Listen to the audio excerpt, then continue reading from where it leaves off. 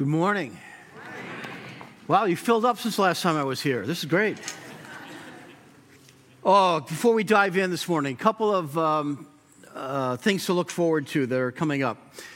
Next Sunday afternoon, which Dave told us is June 25th, we're hosting the Glory of God Regional Prayer Gathering here at North River, 6:30 next Sunday night. If you've never come, it'll never be easier for you to be a part of this.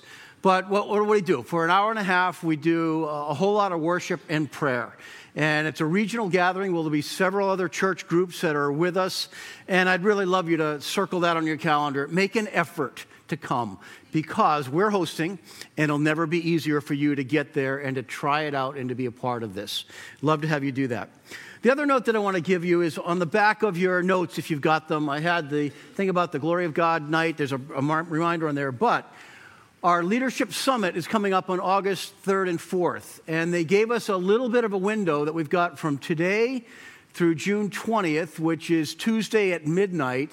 They've dropped the price to $139. So if you would like to come to the Leadership Summit, Global Leadership Summit that's happening all around the country, but will be a satellite host here, you've got 48 hours to sign up for that. I would really love to see a whole army of North River people who take advantage of this. Why? Because you'll be around top-notch world leaders in business and in Christian faith who will sharpen your acumen to go about what you do. And I think it's worth the 2-day investment. I've been doing this for more than 25 years. I've gone every single year. We built our vacations around it because we've determined after a couple times of going, this is something that we can't miss. At least that's true in my life, and I'd love for you to be a part of that. Again, it never gets easier because we're hosting it right here at North River. All right, our scripture this morning is Matthew 9, 35 to 38. I wonder if you would read this with me. Short enough we can do this together. And here's the first day in a year we got the whole church together, right? Jesus went through all the towns and villages, teaching in their synagogues, proclaiming the good news of the kingdom and healing every disease and sickness. When he saw the crowds, he had compassion on them because they were harassed and helpless, like sheep without a shepherd. Then he said to his disciples, "The harvest is plentiful, but the workers are few. Ask the Lord of the harvest, therefore, to send out workers into the harvest field." Let's pray. Father God, thank you for this wonderful Father's Day. Thank you for all the dads who are here. We celebrate the leadership they've given, the sacrifices they've made, the love they've invested. We recognize we've all made many mistakes, and we've gotten some things right, too. And we are here because we continue to be sharpened by you. And what we long for is to be more like Jesus, every single one of us, dads and moms and kids and grandparents and those who are single. We are all longing to learn a little bit more about Jesus and to become more like Jesus. So we invite you, Holy Spirit, wherever we are at on the journey, to take us a little bit farther today, to sand off a little more of the rough edges that we carry, to make us wiser, stronger, bolder, more faithful, more loving, kinder, and ready to take on every difficulty that this world can throw at us. Thank you for allowing us to be right here today in this moment. And so we glorify your name through the name of Jesus. Amen. Well, it's really good to be back after a couple of weeks away. I want to tell you where I've been. Sue and I just took a trip along the Mediterranean, starting in Rome and ending in Barcelona. We were blessed to be able to visit several cities along the Mediterranean that have a mix of old and new, or perhaps I should amend that by saying ancient and new. For instance, in Rome, we visited Mamertine Prison, where both Peter and Paul were before they were executed for their faith. Mamertine Prison is in close proximity to the Colosseum, where for a few hundred years there were battles between gladiators, and sometimes gladiators and animals, or gladiators and Christians, to some degree were held as well. On one hand, this is an architectural marvel that still stands in all of its physical glory today. On the other hand, this site reveals a disregard for animal life and human life that is mind-boggling for us today. Some of these cities boasted grand churches like this one that we found in Marseille, and ecclesiastical power and a sense of importance that was attached to each of these cities. For instance, this is quite a church complex for the city of Pisa. I think when they were devising all this, that building team really had vision. Pisa is also a place that has the world's most famous bell tower next door. And I just had to put this one in here because we did what every tourist does, and Sue did a good job of holding that up.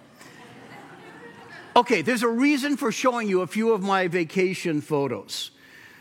All this got me thinking about the role of power and politics throughout history, including in our time. In most of these grand cities that we went to, there were magnificent churches that were built that were largely built not just to the glory of God, but also to demonstrate the power that a group of people had at that point in time, and why their church was going to be more grand than some other church edifice. But it all had to do with political and religious power that was tied together. And that, of course, raises a question about Jesus. How did Jesus regard or view politics in his day? And what can we learn from Jesus that helps us in our day? Today marks the final installment of our He Gets Us series.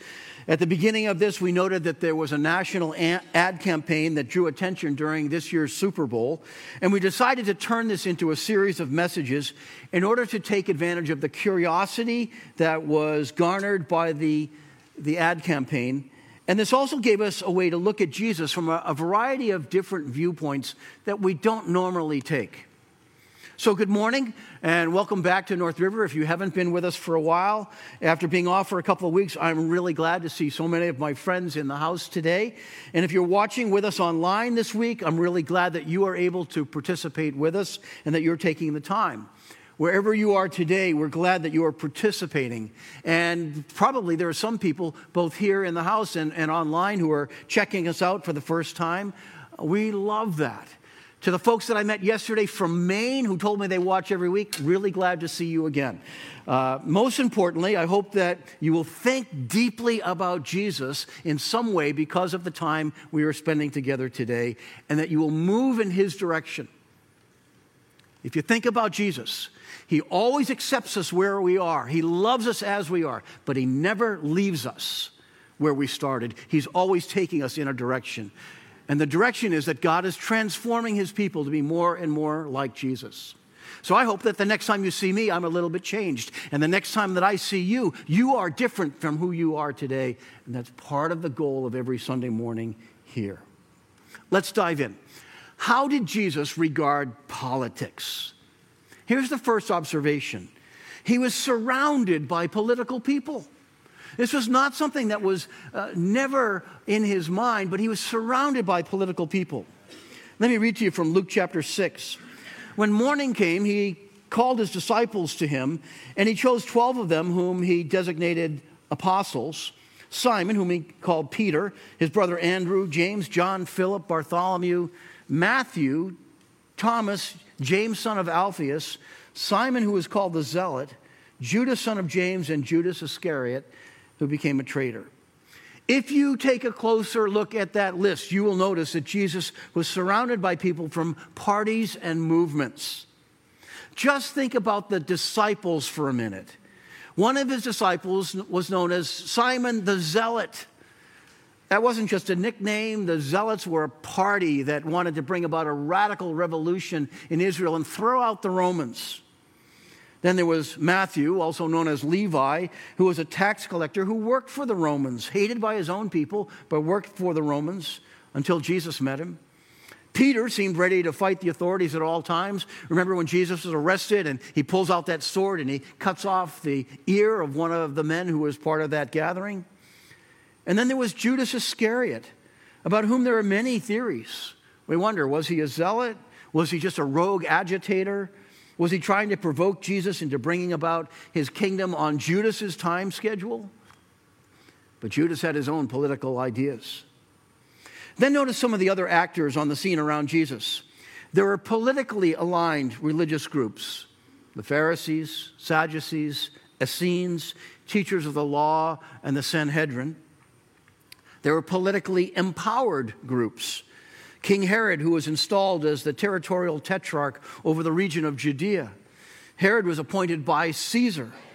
Then we find 3 Roman centurions who are written about in the New Testament. One who was at the foot of the cross of Jesus and concluded that Jesus was the Son of God that day. And another who was commended by Jesus for faith that went beyond all the faith that he had seen in others in Israel. And there were politically employed people.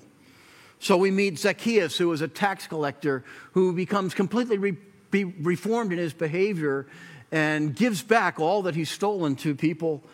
And there's Levi, or Matthew, the tax collector. There were Jewish men who were hired by the Roman government to collect taxes from their own people. They were hated because they were often corrupt, but they were hated even more because they were considered to be compromisers. There's one common feature that we see in Jesus' response toward all of these groups. He ministered to them. Sometimes Jesus ministered with them, and he was co-opted by none of them. Here's the first conclusion that I reach about Jesus. We do not need to have political power or universal agreement to promote the good news of the kingdom of God effectively in the church or in the world today. We can do that despite our political divisions and despite all the history that we have and the secondary things that may divide us as individuals if we are united around the gospel of Jesus Christ. And we are 33 and a half years into an experiment that we can do that without uniformly taking sides in politics. Here's the second major discovery that I make about this topic. Jesus never bowed to their agendas. He was surrounded by all these politically involved people, but he never bowed to their agendas. Matthew 22, verse 21, one verse, but it sums up a larger statement. Caesar's, they replied. Then he said to them, give back to Caesar what is Caesar's, and give back to God what is God's. This statement was made during the final week of Jesus' public ministry. He had entered Jerusalem riding on a donkey on Sunday, fulfilling scripture about the Messiah King. He had then chased out the buyers and sellers in the temple on Monday, and he'd been teaching the crowds of people who had filled the temple in anticipation of Passover week that was going to come the following weekend. Among his parables taught that week was the parable of the tenants. In this parable, the owner of a vineyard hires some tenants to take care of his vineyard. And when harvest season comes, the owner sends a servant or a representative to collect his share of the profits.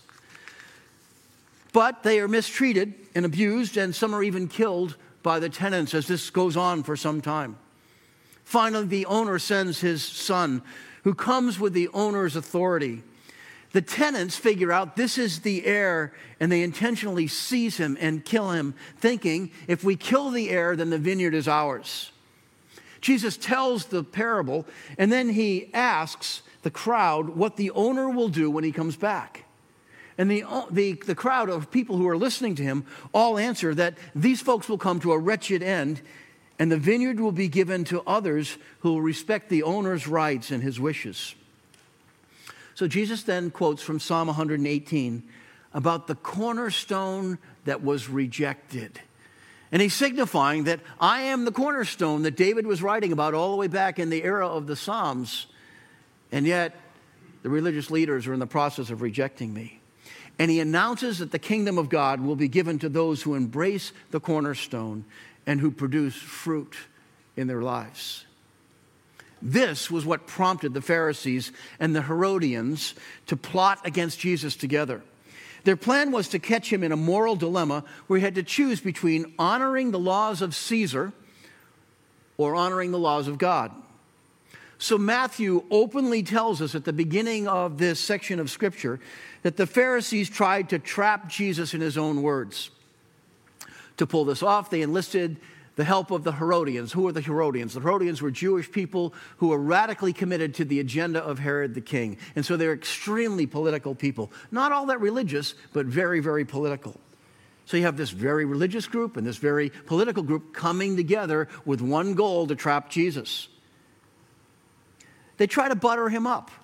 They say, "Teacher, we know you are a man of integrity and you teach in accordance with the truth. You aren't swayed by others." Can't you hear them sucking up to Jesus? And then comes the question: is it right to pay the imperial tax to Caesar or not?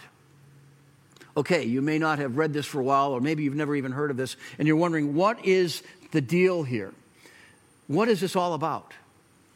There are many people in Jerusalem who resented the occupation by the Romans with their government and their soldiers and their heavy taxes.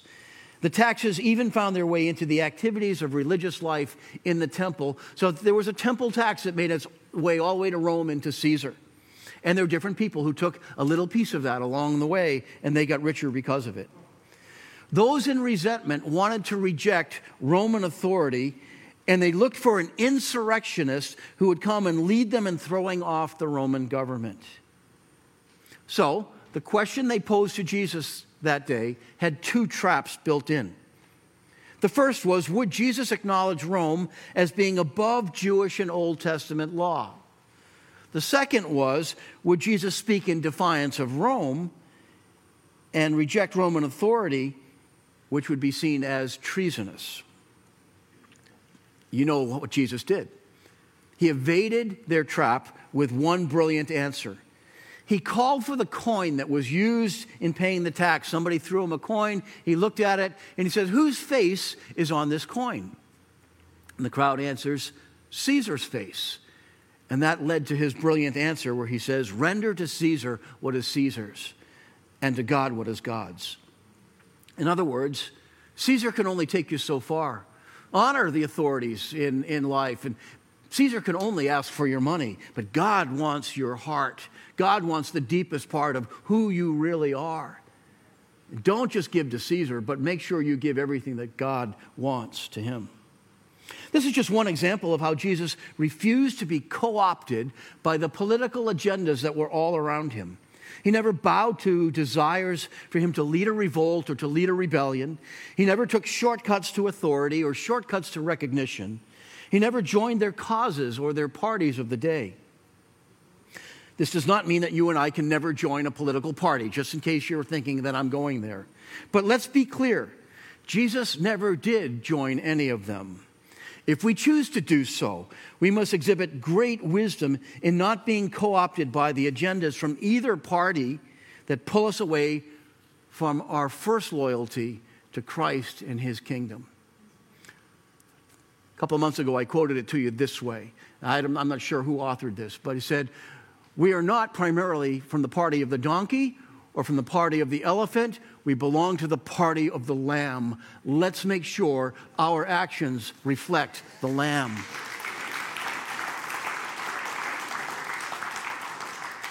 So here's the second conclusion that I reach with this. We emulate Jesus when we avoid allowing others to lead us to adopt their agendas and their habits and their patterns that may lead us away from looking like Jesus. But then here's the third discovery. Jesus called them to a different kingdom. And this is always what we have to remember. He calls us to a very different kind of kingdom that has already dawned with the coming of Jesus into this world, but will only see its fulfillment when he comes again.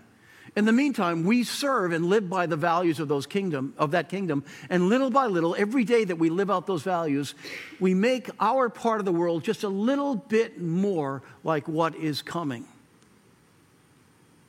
So we read these words from Matthew chapter 9. Jesus went through all the towns and villages, teaching in their synagogues, proclaiming the good news of the kingdom. That is his political message.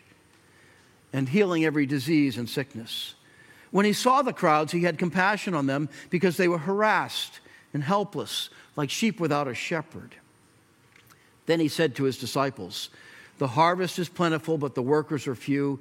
Ask the Lord of the harvest, therefore, to send out workers into the harvest field." Do you see what Jesus was doing here? In the midst of all of these politically minded people, Jesus was calling them to his kingdom. His kingdom is a kingdom of God's good news. This is good news of spiritual rescue and redemption. This is a place of compassion for the harassed and the helpless. And he calls for more disciples to bring in this spiritual harvest among a spiritually hungry world. That's what he calls every Christian into, to be a part of that harvest generation that looks at the world and sees not through the lenses of different pockets of people or different isolated groups within our society, but begins to look at the world through the lens of the eyes of Jesus. Jesus' kingdom does not operate like the kingdoms of the world. He's not out to destroy everyone who disagrees with him today. He sees all these people who are spiritually lost and who need to be found. Watch this short clip that comes from the He Gets Us campaign, and notice the tagline at the end.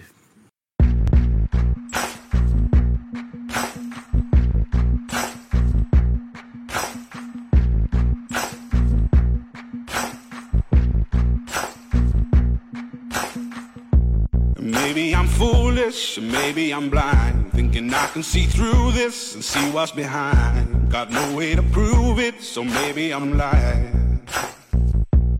Take a look in the mirror, what do you see? Do you see it clearer, or are you deceived in what you believe? 'Cause I'm only human after all.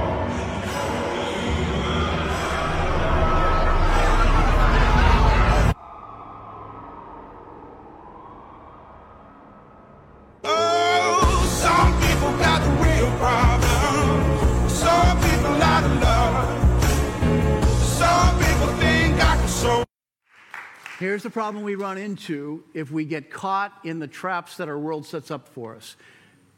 We end up hating people that Jesus loves and wants us to reach. And what he wants to do is send us into every pocket of society armed with the gospel, armed with his agenda, so that we can bring transformation wherever we go. I would imagine that some people I know are very unhappy about us sharing this message today. Here's the point, though. Jesus is not out to destroy everyone who disagrees with us. That is at the heart of the revolutionary kingdom he came to inaugurate. This is a kingdom that operates by rules of grace. Yes, there are enemies of the kingdom who are out to destroy Christians and out to destroy faith. There are. But we are not called to use the weapons of this world in this kind of fight. Jesus calls us to a different kind of kingdom in a day when powerful voices call on us to either own the opposition or to forcefully destroy the opponent. He calls us to go out like sheep among wolves, armed with prayer, love, service, and heart-changing grace. In other words, to do it the hard way. In this kingdom, we love our enemies. Here's the big idea for this morning. Jesus is looking for people of deep and strong faith who live by the values of his kingdom while the kingdoms of the world rage around us. That is so hard to do, but that's what he calls us to do. Rather than getting caught up in the rage, he calls us to serve others in the midst of it. Here's a look at what that may look like. Here's the last clip that we'll show from this He Gets Us campaign.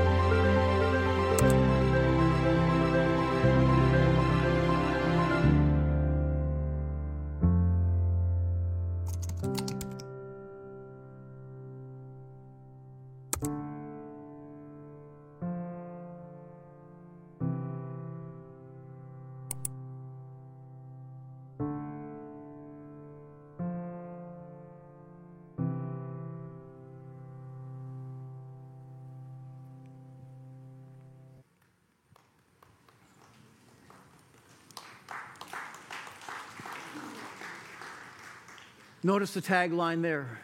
Jesus' love was never artificial. We're going to use this to end our He Gets Us series. Hopefully what you have found the last 10 weeks has stimulated some of your thinking about Jesus. This final thought also sets us in the direction of where we're headed for the rest of the summer. Next Sunday, we're beginning a new series that we're calling All About Love. We're going to talk about love for the rest of this summer. We are jokingly on staff calling this the Summer of Love. So if you want to go back to 1969 and bring out your tie-dyed T-shirts, they will be welcome around here for the next 10 weeks. But we're going to look at love from all kinds of different angles, because what we are discovering is Jesus is calling us to tackle the most difficult problems in the world in a very different way. Armed with love, armed with grace, bathed in prayer, can't leave that out. And in order to do that, it takes an unselfish church, and it takes a whole lot of stamina to continue to follow Jesus, not all the other voices that call us. Amen? Amen. Let's pray. Father God, thank you for the varied looks that you've allowed us to ponder and to probe as we continue to understand Jesus. My short prayer today is that you will strip away any false ideas that we have about him, any non-biblical ideas that we have about him, and that you will continually reshape us as we yield to your Holy Spirit, as we read your scriptures and ponder them, and think deeply about the life of Jesus. Continue the transformation process within us so that you are changing me and changing each one of us.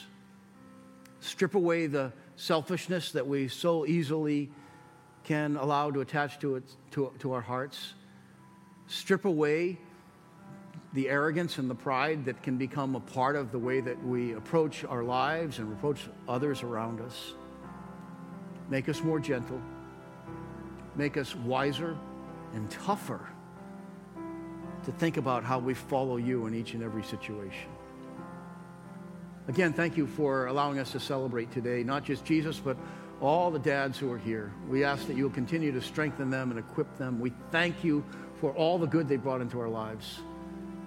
And we know that you're not done in changing each one, again, to be more like Jesus. So, Father God, we pray to you in his name, and we offer you these praises. Amen.